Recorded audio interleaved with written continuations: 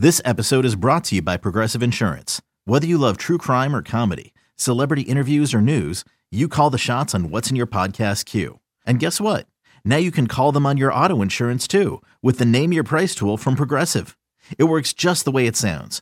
You tell Progressive how much you want to pay for car insurance, and they'll show you coverage options that fit your budget. Get your quote today at Progressive.com to join the over 28 million drivers who trust Progressive. Progressive Casualty Insurance Company and Affiliates. Price and coverage match limited by state law.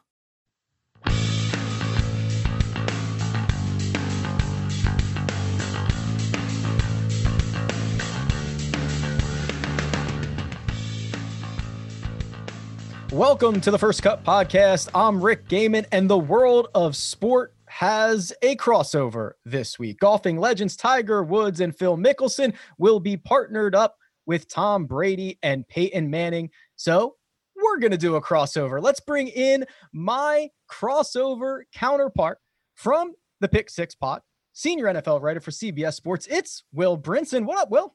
What's going on, guys? Thrilled to be joining you. It is, we are, social distancing is very important right now. And there's no sport better for social distancing than golf. Really, you get exercise, you get outside, you play. I'm just trying to repeat the things I've been trying to tell my wife over and over again each day as she denies my freedom to go play 4 hours of golf. I love it. Yeah. Well, we're five wide. So let me bring in the rest of the crew here. The First Cut team on the horn. We've got Mark Immelman, CBS golf analyst. He walks inside the ropes. Mark, how concerned are you now that Tom Brady is in the same division as your beloved Atlanta Falcons? You know what? I'm trying to avoid that as much as I can. Last night, I think I slept about 3 hours because I still have that icy blue glare. I can see it like it was yesterday in that Super Bowl a few years ago when the Falcons were up in a big way, and all of a sudden things changed when Brady just decided, okay, it's time to play some football. So there have been happier events in sport for me. I'll be honest. Will, do you want to put Mark out of his misery right now and just tell him that these Falcons are going to be 6-10 and not to get his hopes up here? No, that seems like a thank you, Will. Just drop the elbow on him. In May, everybody could be 16-0. I did notice, like the that meme that was going around. It's like my plan and then 2020 : I mean, somebody like Sports Center or somebody did the like a shot like the Falcons scoring a touchdown in the Super Bowl and then Tom Brady hoisting the trophy. It's like, what? Talk about an unnecessary offseason drive-by of the Atlanta Falcons. Like, you couldn't have picked any other sporting moment. Jeez. Yeah, the punching bag is always there. All right, let's bring in Greg Ducharme. You might know him from Course Record with Michael Breed, and he is our resident medalist expert. So we're going to dive deep into the course. What's up, Greg? Last time we had Will on, we were deep in the middle of the of quarantine, and we got so far down the road. We were playing video games, live calling them, and talking about spreadsheet golf. So I feel like we're coming out of hibernation a little bit. I feel like things are kind of looking in the right direction, and this time, happy to be talking about live golf, even if there's a couple quarterbacks involved. My virtual putting hadn't gotten any better, by the way. I like four-jacked one at Congressional earlier this morning. I love it. All right. And finally, Kyle Porter, who you may know, golf writer on CBS Sports. You might know him from just getting top roped by Gary Player on Twitter 35 minutes ago. Hey, Kyle, how's it going over there? Yeah, speaking of crossover, I think Mr. Player just tried to cross me over on Twitter. I put out what I thought was just an innocuous stat. I was talking about the 40-win 5 major club on the PGA Tour. I was doing some Phil research today in light of what's coming up on Sunday. And the names on there are incredible. It's Tiger, Jack Nicklaus, Ben Hogan. Obviously, Mr. Gary Player is not on there. And he was not pleased with my statistics. So he maybe we should invite him on for some trivia in the future. See how he does in our trivia game. He took umbrage that his 165 global victories did not make your list. So well, he's officially in a Twitter beef with Gary Player, my friend. Yeah, he's big. Sorry, Kyle. I want to do my best South African accent. Thanks a lot, Kyle. There are lies, damn lies, and then there are statistics. Well, good luck. The good luck is hilarious. But no, I think the thanks a lot, Kyle is like the best part. Yeah. It's like, cool, Karen. He's big on numbers though. He's talked about how he he's hit like 10 million balls on the range or traveled like 5 million miles or whatever. So he definitely knows how many tournaments he's won worldwide, starting from when he was probably like 12 years old. It's craziness. So we'll check on you a little bit later, see if you're still upright after all of that. But let's jump into this, gentlemen. We're getting live golf. As mentioned, we are coming out of this quarantine. Golf is returning. Tiger and Peyton Manning taking on Tom Brady and Phil Mickelson this weekend. Here's something actually from Devo of the Pick Six pod, because this is a really good starting point. We'll start with you, Will. What is it like having a foe? There's so many parallels here between Tiger and Phil constantly battling one another, Peyton and Tom Brady constantly battling one another. How important is it for some of these really elite top end guys to have a foe potentially elevating their game? Well, I mean, yeah, it's massive. I would say that, it's like in a sort of an ironic twist that, the pairings here, Phil and Brady, like I think Tiger is the Tom Brady. I mean, I guess everybody thinks that because, championship, like, all the titles. And Peyton would be the Phil. Plus they're like big, goofy looking like white dudes, and I think that I think it is important. Like part of Phil's legacy and part of Peyton Manning's legacy, they're listed as like one of the greatest golfers of all time. I think there's some debate about whether Phil's top 10 or not. To me, I think he's easily there. But I mean, like, I understand the debate and the battles that sort of ensue. But like when you talk about, you can't talk about Phil without talking about Tiger. And I think that elevates his stature a bit. Like you can't talk about Peyton without also talking about Tom Brady and all the legendary Colts and Patriots battles. And while it probably cost him some championships, he won enough. And it like, that Phil, whatever Phil did, whatever Peyton Manning did, like they did it arguably while the greatest of ever to do it in their sport was in their prime. So like you can look at it almost in a way that like those victories are even worth even more than an actual, normal major, because you're doing it in the time of Tiger. That's really interesting. And I mean, the parallels are so clear here. And Kyle, we've talked about this quite a bit, where it's like, Phil kind of just played second fiddle to Tiger for so long and had so many and there's probably so many tournaments he didn't win because of it. Peyton probably sitting there thinking the same thing, right? All of these AFC championship games I couldn't get through because Mr. Tom Brady was sitting on the other side of the field. Like this is a very easy parallel to make. Yeah, it really is. I want to go back real quick to what Will said about you think Phil's easily top 10 all time? I mean, I sort of said that off the cuff, so maybe is Gary Player in there, Carl? Well, all joking aside, I actually wrote about that today. I wrote about how I also think Phil is a top 10 player of all time, but he like 9th or 10th on the list. But I think you make the argument that he's outside of it. So we're talking like obviously Tiger, Jack, Arnie.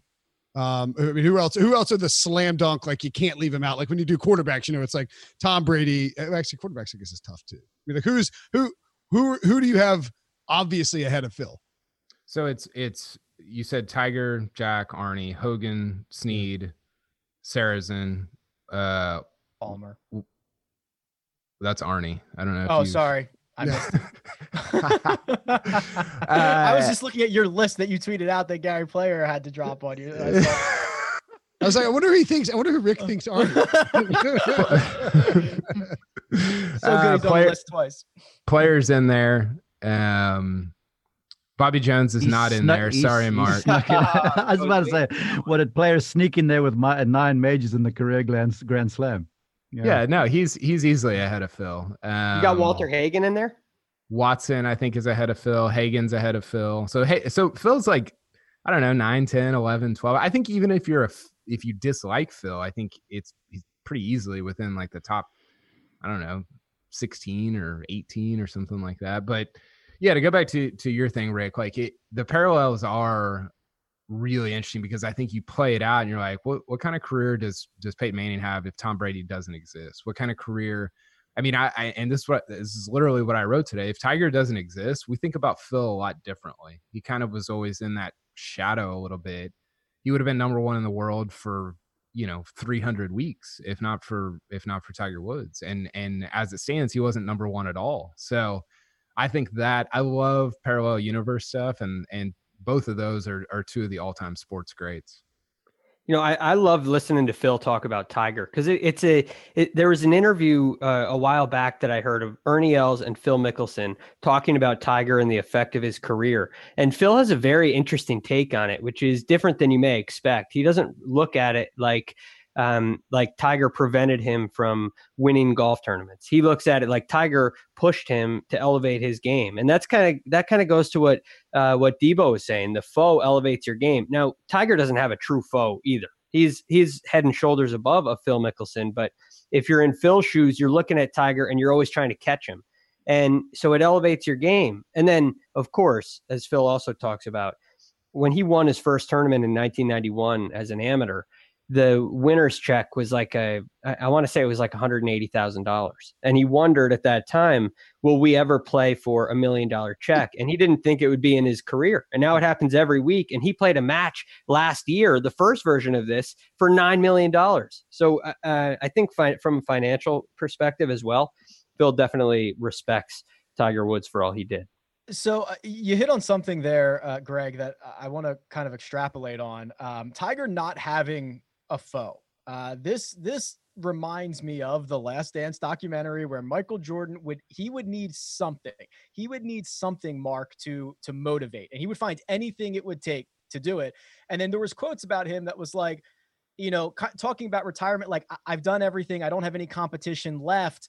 There were probably a lot of times that Tiger felt that way when he's winning 25% of his starts and thinking, wow, where's my competition here? So, I mean, it's really unbelievable, the class that these guys are in. Well, you bring up a good point there, and everyone, I've been fortunate to be around these guys. Tiger set the bar for them, and he drove them to the practice facility. He drove them to the gym, just like Gary Player did back in the day with Arnold Palmer and Jack Nicklaus and company. Just kidding, Kyle. But the thing for me that always fascinated me about Woods is physical traits and the gifts aside. This guy, we can talk about how acute he is mentally and how hard he works and what a physical gift he is to the game, really. But his ability to set goals and have the goals define who he is, I think is off the charts. And I don't think he has an equal, because his whole career, he's been driven by the number 18. You can talk about 82 and that sort of thing, but 18 is Tiger's number. And then he said so too, like when he won in 97 at the Masters, he had a 10-stroke lead or something ludicrous, but he just kept on saying to himself, and he acknowledged this to the press afterwards. He goes, just keep going. I've got to get this in. I've got to get this in. So his competition was himself. And we've seen as much because he rebuilt his swing, 3, 4, 5 times in an effort to get better. I caught up with Butch Harmon recently, who said when Tiger went through the first iteration of that swing adjustment, that was on Tiger's doing, and Butch disagreed with the idea. But he was like, Tiger just wanted to be better and eliminate weakness, and so he was his own competitor. And so I think whether he was whipping folks and beating them by 10, or the major count was off the charts compared to them, he wasn't competing with them. He was competing with himself and the goals he had set. Golf's so different too, because, Michael Jordan had to build up a mental approach to play, he had to figure out how to beat the Pistons. Like there were, like Mark is saying, and Tiger, it's, you're playing somewhere different each week. At any given moment, your chief opponent in golf might not be on the same hole as you, because somebody storms up from behind, et cetera, et cetera. And so it's almost a different mental preparation in terms of finding a true, enemy or a true opponent, as it were. But I think Phil is the obvious foil, if maybe that's the word we're looking for. In the game of golf, as you mentioned, you alluded to this, Tiger's number being 18. It's kind of like the foe that Tiger's chasing is a ghost in Jack Nicklaus. He's not playing anymore. Do you think, Will, in any other sports, maybe it's Michael Jordan chasing a record, or maybe it's a quarterback in football. Do you think there are any other examples of an athlete chasing history and not really having a foe live to compete against? Yeah, I mean, even like with Tom Brady, Tom Brady's chasing Joe Montana, so to speak, and he caught him. Yeah, but now Montana is like just looking around, like, where did Tom Brady go? Brady's so far gone. It's not even funny. I mean, like, the discussion is over. I think in that sense, maybe, but you still have to focus on the opponent. Whether it's the Falcons or the Eagles, or, whoever it is, like, you still have to focus on the opponent at hand on a week-to-week basis. I think Bill Belichick's done such a good job of, staying in the moment and focusing week to week that Tom Brady probably doesn't worry about that. I mean, maybe you could say LeBron James and Michael Jordan, and that's foisted on him by, the Twitterati and everything, more so than maybe even the legacy. Yeah, I think that's probably the best current example. LeBron trying to chase down Michael's 6 rings feels close. All right, let's look at the format of this match. So Tiger Woods and Peyton Manning, they're teaming up. It'll be Phil Mickelson and Tom Brady. They're playing 18 holes, Kyle. Now the front 9 will be best ball, with the back 9 being modified alternate shot. So explain what that is going to look like. Yeah, so best ball in the front, it's going to be everybody playing their own ball, and you take the best score from your team and pit it against the other team. Now, what I don't know is, are they doing handicap at all? Like, are they handicapping Brady and? Yes, they are. Each player is getting 3 strokes, 1 on a par 3 that'll be designated by the rules officials, 1 on a par 4, and 1 on a par 5. So the holes will be stroked by the authorities, as far as I can understand. And then from there, so in that situation, each one, Brady and Peyton, will be playing basically even, and they get a stroke on the 3, the 4, and the 5. So yeah, the front 9 is going to be pretty straightforward. It's what we see in Ryder Cups and President's Cup. You take the best score from the team. So if Tiger goes out and makes a 3 on a par 4 and Peyton Manning makes a 6, you're obviously taking the 3 and pitting it up against whatever the best score from the Phil and Brady team is. Now, I think the interesting part about the front 9 is the 5th hole, I believe, is a 1 club hole. So it's the 1 club challenge. So you have to you got to pick a club at the start. I think it's a par 4. Greg can probably. It is.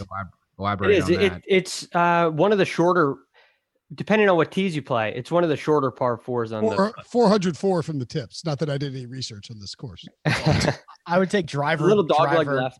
Driver here. Yes. Yeah. So you gotta kind of make a choice off the top about what club you want to take there. I was hoping they'd do the 1 club challenge on the back, because the back 9 is where it gets interesting. That's alternate shot. So if Tiger tees off, then Peyton Manning has to hit the 2nd shot. Tiger has to hit the 3rd shot, and so on and so forth. And I think that's where you could see the scores get super volatile, because if Brady's like Hosel adjacent during the entire back 9, then it's going to be incredibly problematic for Phil. Although Phil will probably enjoy that, like just having to hit it out of, all over the yard. I think it goes the other way. I want to see Tiger's face when Manning puts him in jail somewhere, and Tiger's like, "Are you kidding me? Like, I gotta now go in the pine straw over here." What were you calling it earlier, Greg? What do they have around the course that I'm sure Tiger doesn't want to have to hit out of? It's a jungle, and I'm telling you, many of the spots you're not hitting out of it. Can you bet? Have you seen this, Will? Can you bet on whether Phil or I thought you go to me for this. Well, no. Can you bet on whether Phil or Peyton will make a Deflategate joke? Ooh, that would be spicy. Can you, Rick? You can? Yes, you can bet if the word deflate will appear in the broadcast. Well, I guess Brady's on Phil's team, so that'll be interesting.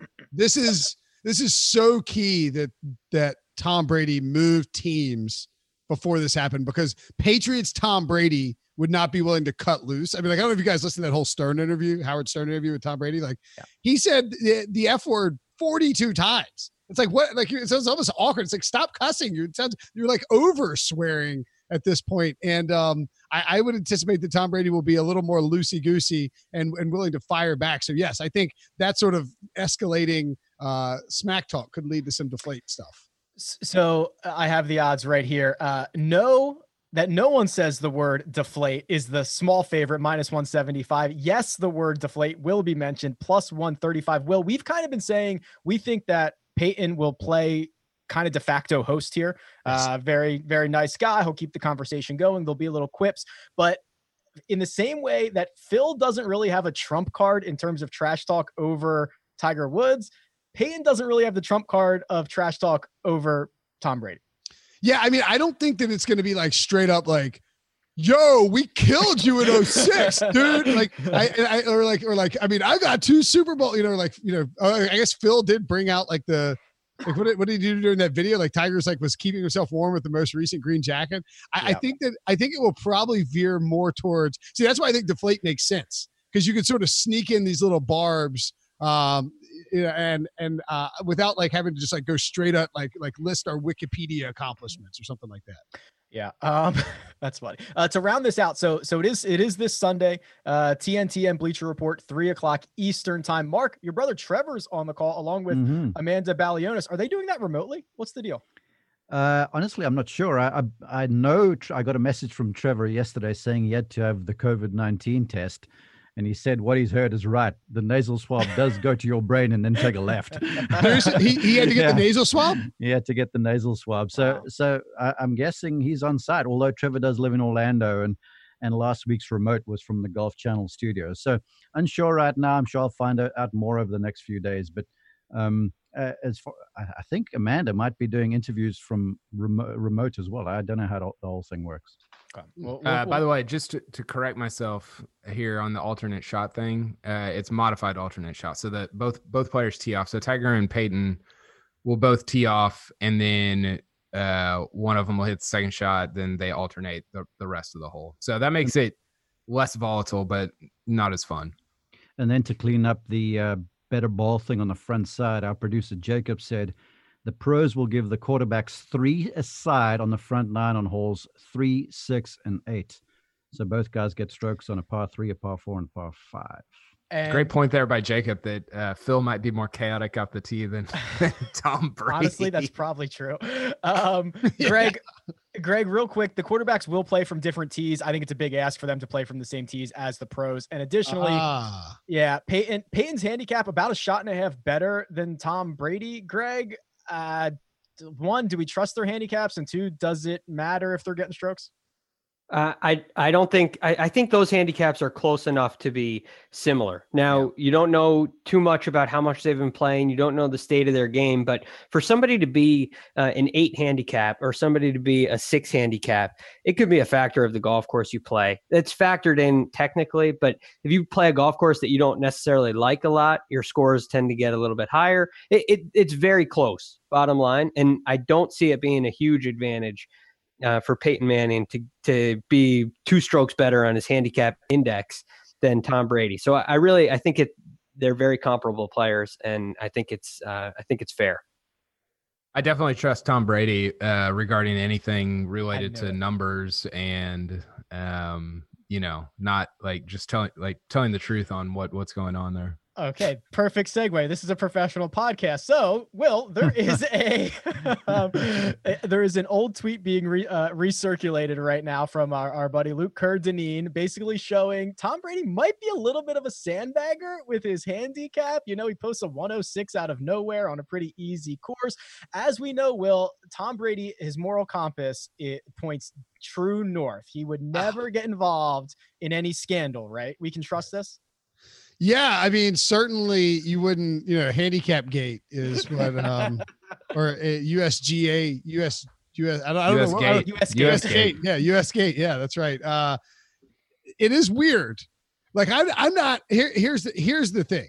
So the tweet in question is, it's like 84, 89, 82. I mean, all these scores in the 80s. Then he throws up a 95 in March of 2019 and follows it up with a 106. Yeah. Like, I don't think that Tom Brady would be willing to put a 106 in the system. Like, I don't think so. Like, I don't like, he's just like, he's not like, why would he put that on the record to get himself an extra stroke? Like, I almost think it has to be true because he knows it's out there. So, I mean, do we think he's sandbagging? I don't know. I don't know if I buy that he's sandbagging to get extra strokes because this is embarrassing. You shot a 106? Like, come on, dude. That's bad. Yeah, that's not good for the TB12 brand to drop that out there. I'm trying to think, like, what was he doing in March of 2019? I mean, a 90, where was he? Because was he injured? I mean, 95 and 106 is like a total aberration for him. 106 is like you're playing the tips at Oakmont the day after the US. That's actually what I shot, playing the tips at Oakmont the day after the US. Look at that sick, humble brag. I know. Yeah. I did not mean for it to go there, but it just happened. I bet Gary Player never won at Oakmont. Were you playing in the wind and the snow too for 106? No. Was Brady playing in the wind and the snow? Must have, I don't know. I mean, look, as far as I'm concerned, I watched the guy from afar and I watched the golf swing and research to this, and he looks pretty silky. I mean, he's hit some quality shots, so it remains to be seen. Maybe there's a weakness on the greens. I don't know. All right. Well, let's talk about those greens. Let's talk about this course, Greg. For the listening audience that does not know, you worked there, 3 years, right? Yep, that's right. Okay, so you are intimately knowledgeable about this course. For us, laymen, describe what these guys are getting themselves into, because this is no easy trek. It's a big golf course, and it's definitely one of the more difficult golf courses I ever played, especially the first time seeing it. As you get to know it a little bit, there's a little more room out there, but just kind of some general points. The fairways are wide, but the penalty for miss is severe. So if you miss a fairway, like we were referencing Phil hitting recovery shots, there'll be opportunities for recovery shots around the greens, but there's some pretty thick natural vegetation, I guess you could call it, on the sides of these fairways. There's no rough on the golf course. So you're talking fairway to a sand cart path, which if your ball's on the cart path, you're going to play it.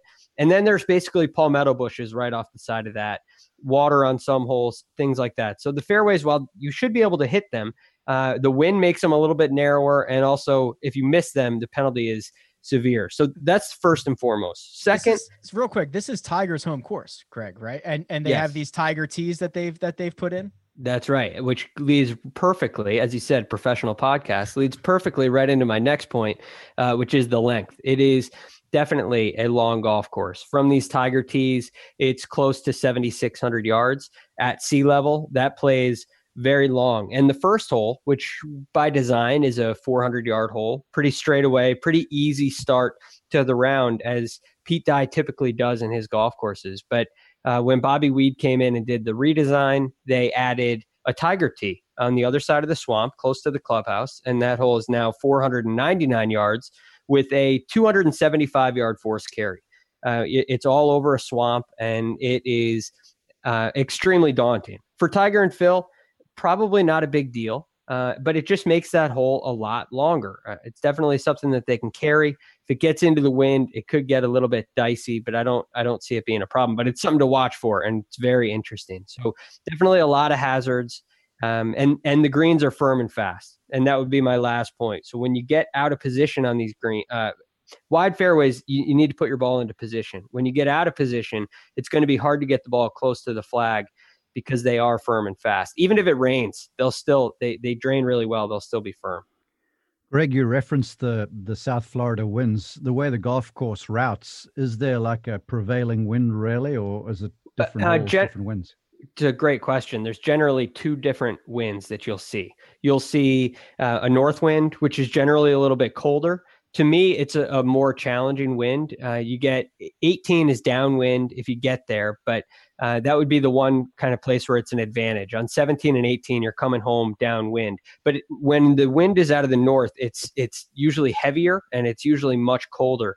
A south wind is typically lighter in its miles per hour. You'll typically get less wind coming out of the south, and it will be warmer. If you get a south wind, it's definitely favorable, although some holes play harder. It's not a huge difference. It may be about a half a shot difference or so, I would say, if the mile per hour is close to the same. One I'm very interested to see this course bite back a little bit, and then when you get a couple of amateurs out there who are single digit handicappers, how much it can really hurt them. Kyle, we'll end with this before we start talking a few picks and props here. There was a little tweet, a little report out there that Phil Mickelson has been playing 36 holes a day in preparation for this. No offense to our 49-year-olds out there. Phil Mickelson is 49 years old. I'm not sure playing 36 holes a day is the best bet here. Was he prepping for that sectional to get in the U.S. Open? Because he's not in. Ouch.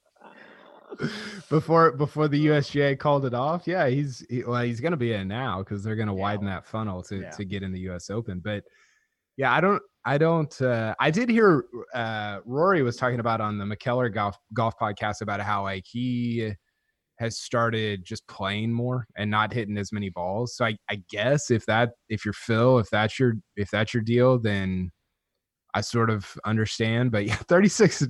I mean, what's the coffee situation like for Phil during 36 a day? He's got to restock after 18 or what?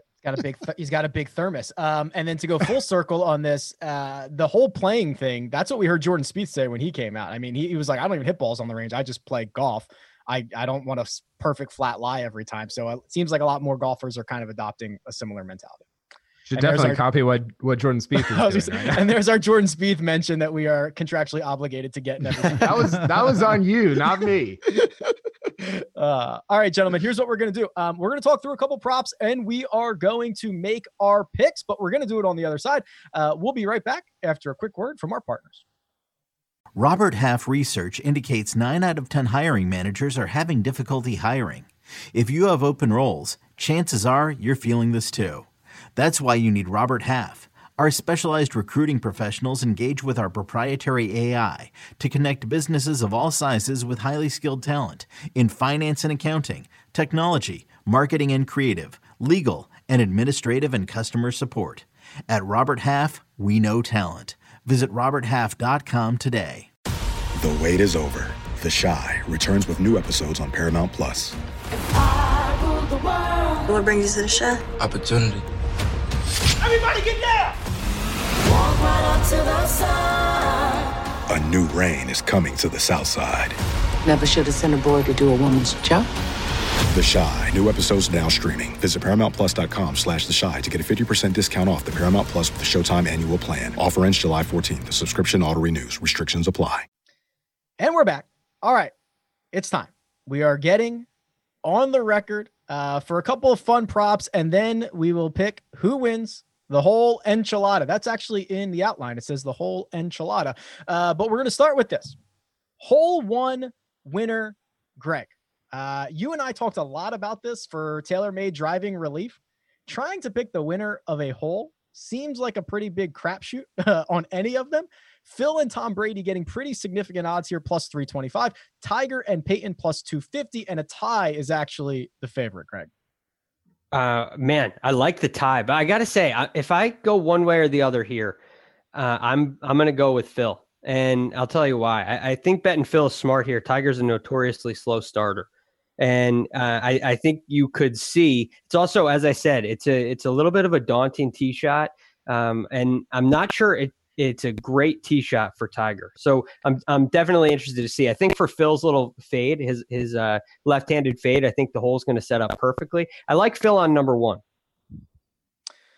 Will Brinson, what's your risk tolerance on bets like this? You're getting some pretty good odds on picking a side. The boring tie is the favorite. Do you go boring or do you like one of these sides here? Yeah, I mean, I think it's a great point by Greg, and I haven't seen the tee shot, so I don't want to, like, daunting tee shot sounds, frankly daunting. They all are to us. Right. I mean, like, but looking at the hole and just doing sort of a flyover here, even if it is daunting, I think you got to go with tie because it looks like it's a very short par 4, right? I mean, if we're assuming Phil and Tiger will be teeing off from the black tees, right? Is that what the Tiger tees are now? So the scorecard you're looking at does not include the Tiger tee. So you're seeing 399 probably for your championship tees. We're showing 386 on the 386. So across, if you're looking at a Google map too, on the other side of the pond behind that tee box is a tee box called the Tiger Tee. So I'm wondering, I'm not sure where they're going to play. I imagine Tiger and Phil are going to be playing from there. If they're on the other side of the hole, if they're on the other side, it's a birdie hole. Very easy hole, just from that tee box way back there, which isn't going to be on a scorecard. It's a little tricky. Well, so that's sort of my theory, is that I think that because these guys are, all four guys are very good athletes, I would anticipate that you are going to have minimum three birdie putts. Like, I would be very surprised if we don't get, like, this is not an easy hole, obviously, but like, if you hit a decent drive, you've got a pretty short iron into the green to give yourself a birdie look. So I think you come away with a push there. And I would also guess that minus 135 is probably a little bit of value because nobody wants to take it. Like, you want to pick it, you know what I mean? You want to pick a side. And so you can probably get a little bit of value there at minus 135. I don't mind that. I don't mind laying that at all. So we're still talking about the hole one winner, right? Oh yeah, baby. Yeah. So here's the difference. Kyle was like going back and looking. Oh, like, there's my Oakmont scorecard. Yeah. What'd you shoot on the first hole at Oakmont?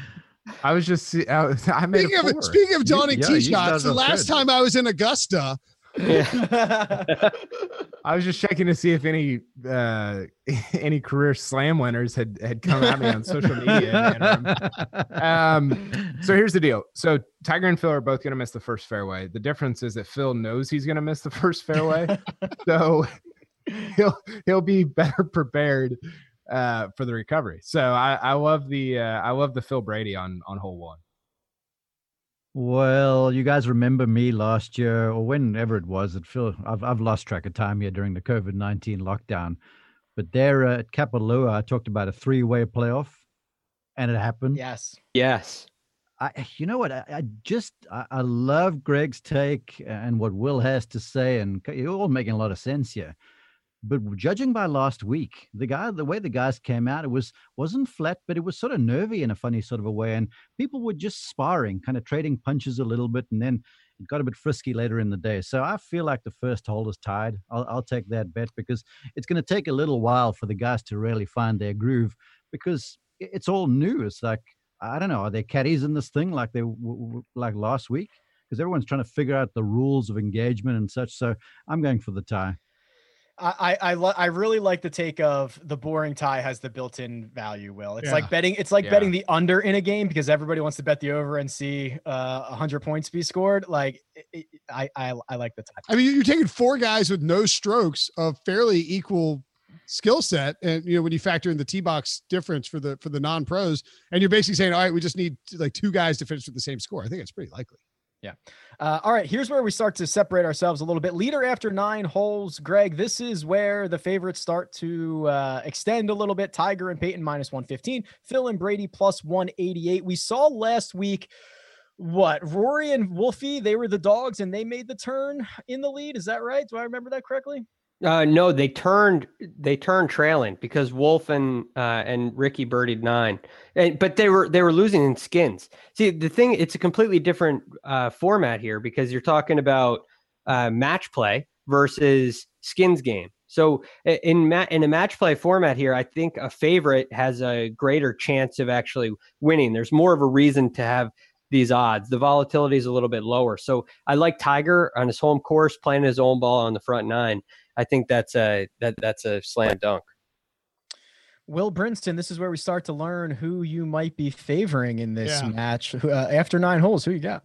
Well, I mean, this is what I would have told you last week too, and it almost would have paid off. But that, when you're talking about, again, golfers are fairly equal skill set. We're not saying Phil's better than Tiger, and Phil's been playing like crap for several months now. Yeah. Point. But Tiger has Tiger's old, bad back, etc. I'll take the plus money on this just because I think there's a component of the unknown with Peyton and Brady out there, and I think this is the sort of thing that Phil will get up for and be ready to play for, and so I will take any plus money here that I can get.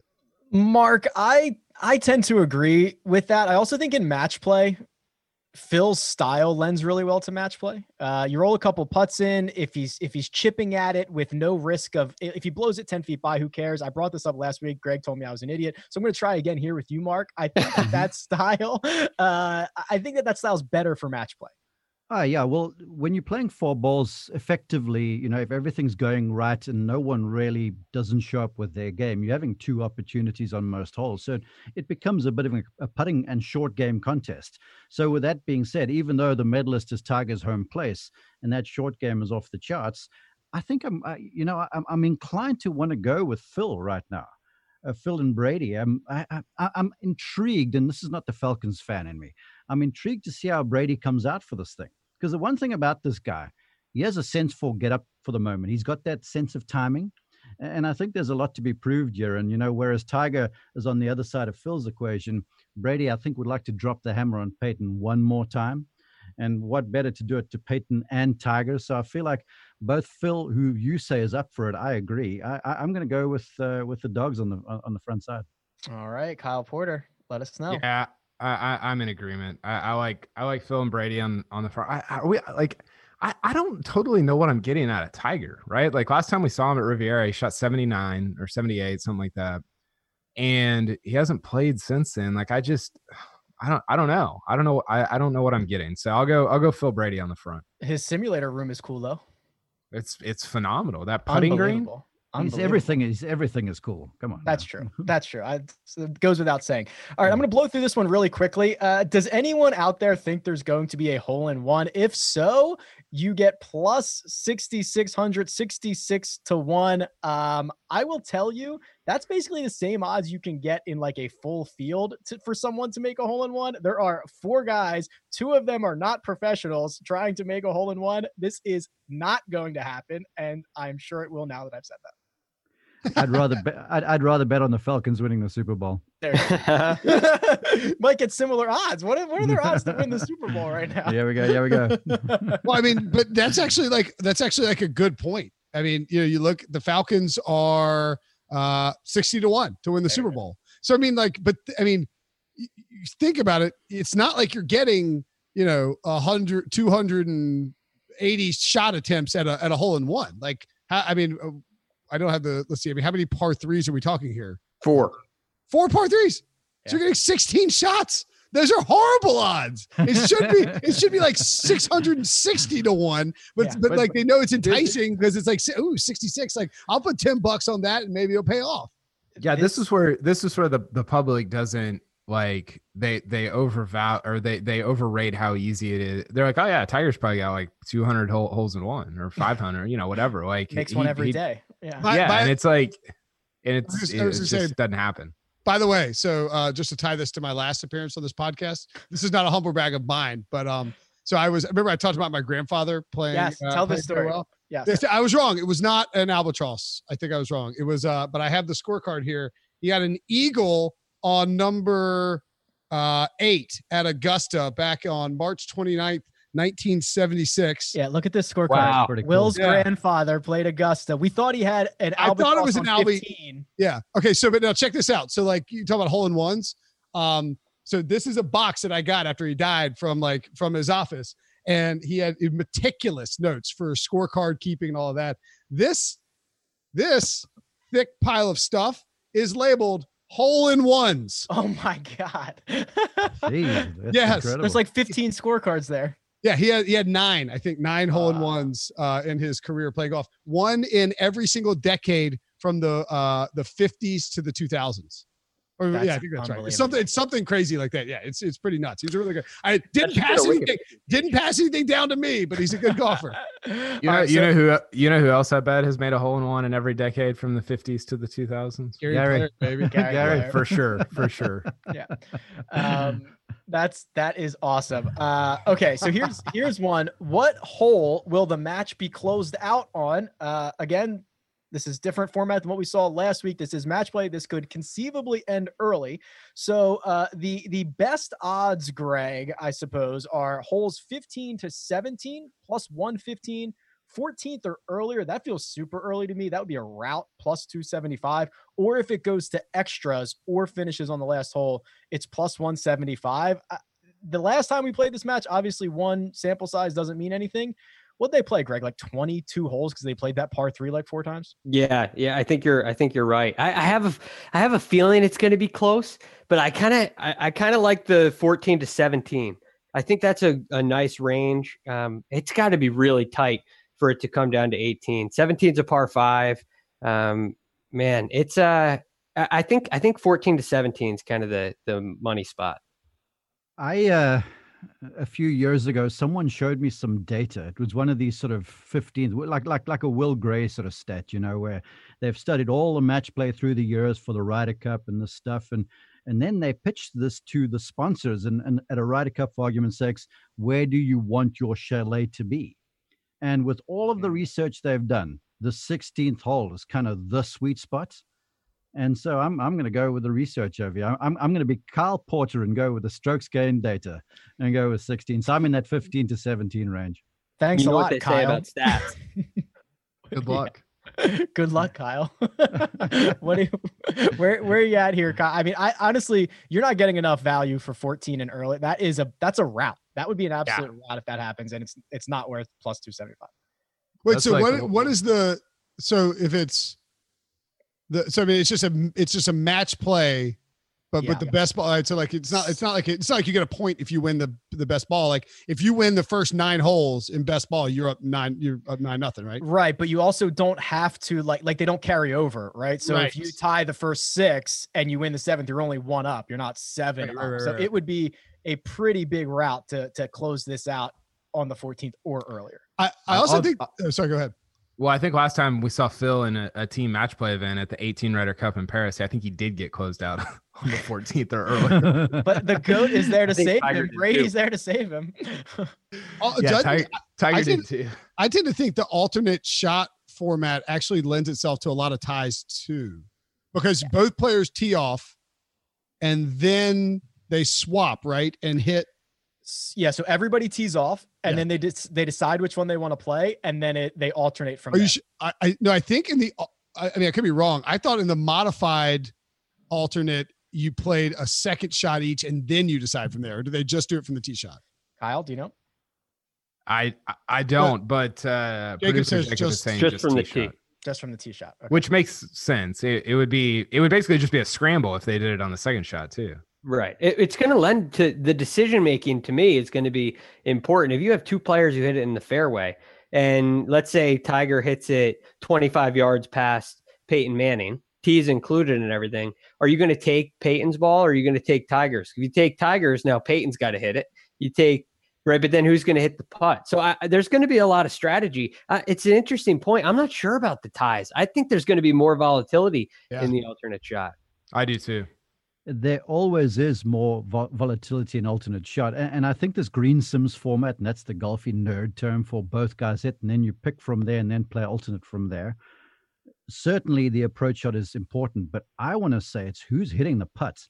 Because when it comes right down to it, and we saw this last week again in the Skins game, Rory could have won a number of holes, but just couldn't convert. And then all of a sudden, when it became a ball striking thing in the playoff, then he came through. So yes, putting your opponent on the green is important, but the last thing you want to do if you're Peyton Manning, for argument's sake, is have someone hit you on the green 15 feet, you drill it by there 6 feet because it's difficult, and you put the pressure back on your professional. So I think the putting coming down that alternate shot deal will be important.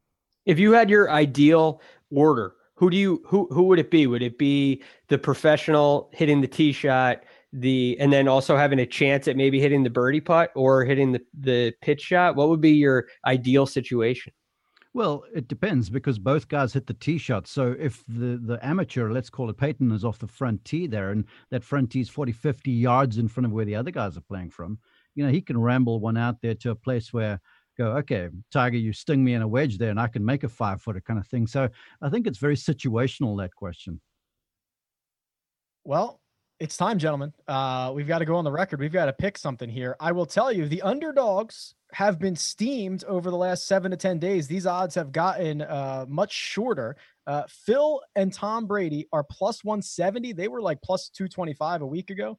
Woods and Peyton Manning minus 190. They were like minus 225 a week ago.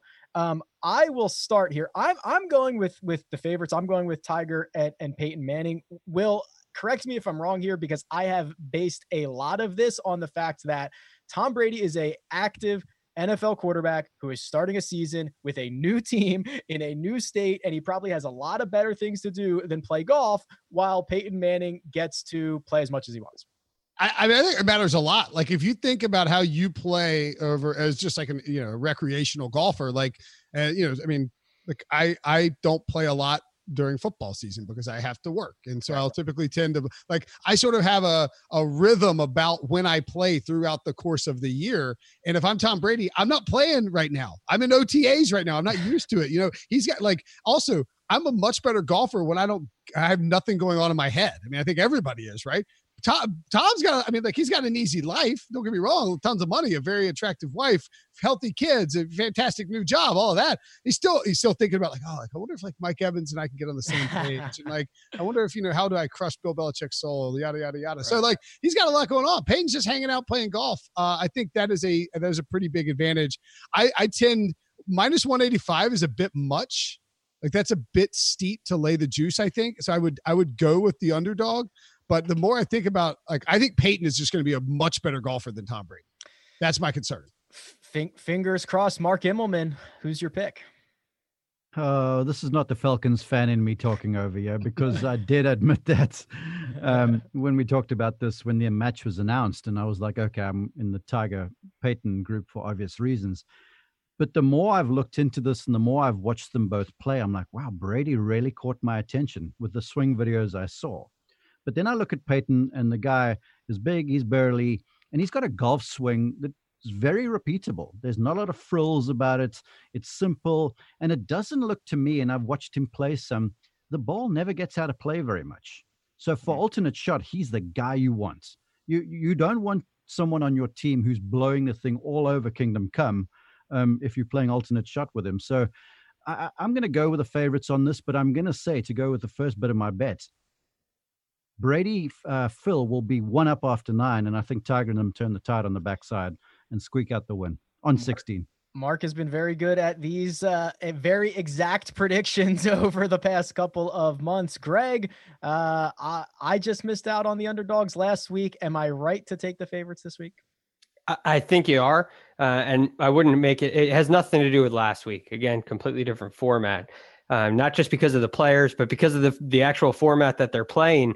I think Tiger with the home course advantage, and also a part we have not discussed at all, Phil Mickelson won the first match, and Tiger Woods is not going to want to lose to Phil twice. We talk about the trash talking elements, and does Phil have a leg to stand on? Well, right now he's got one leg, and it's, hey, I won the match for $9 million, and I'm 1-0 against you in one-on-one matches like that.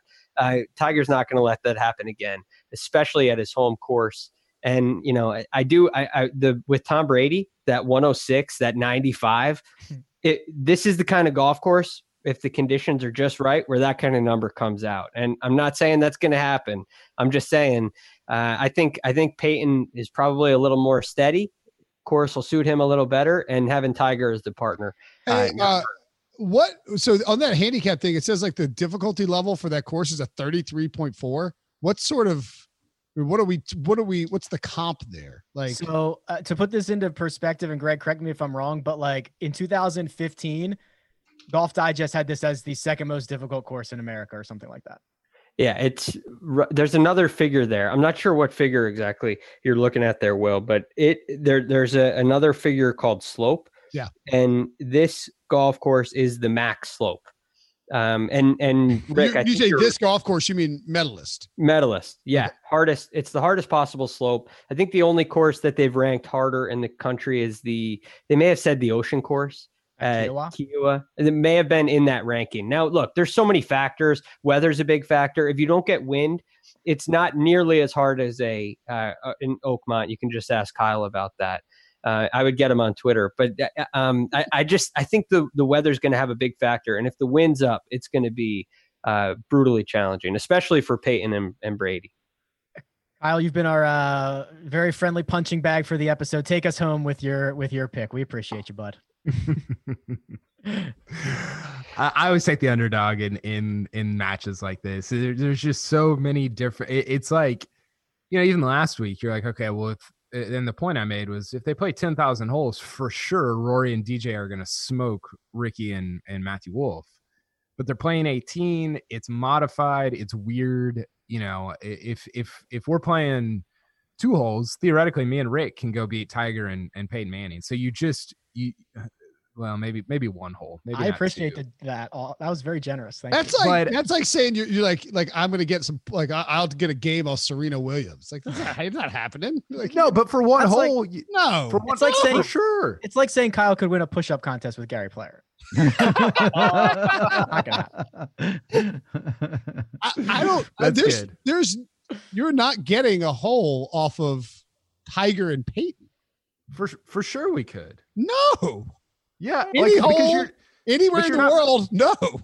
But the difference is you're not playing against that person. You're playing against the course. So I understand, but I mean, if I go birdie the first, and Tiger makes par, that's not inconceivable. You could hole out for eagle. I mean, you're right in a sense. It's a little different than playing against Serena at a game, just because there's that luck element, which I have countless stories of getting dramatically upset on hole outs from the fairway or the rough. If I play Serena, not only am I not taking a game I'm not even going to see the ball. I'm not even going to know that we played. Yeah. That's true. I like the idea that you think you're gonna stroll up to the tee box with Tiger Woods standing there and just stripe one down the middle and then throw a dart in from a $140. You're gonna dead shake it to the right and pee your pants out of nervousness. Come on. I'm not saying that it would happen. I'm saying that it theoretically could. Whereas if I'm playing, there's a chance. If I'm playing. I hope you guys have enjoyed just pounding me today.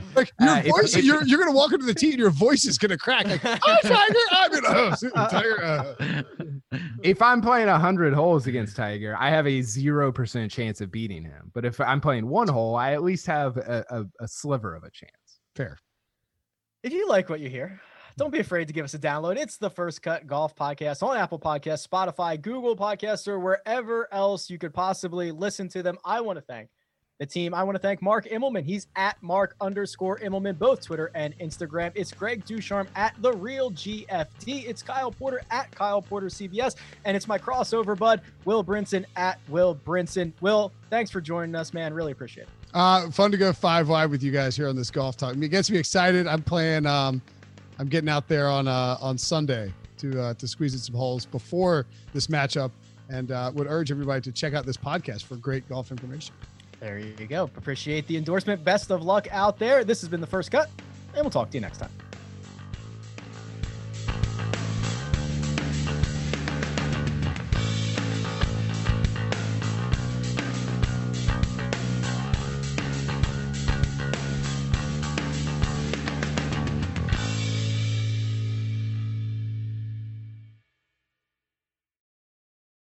The baseball season is in full swing, which means you need to listen to Fantasy Baseball Today, part of the CBS Sports Podcast Network.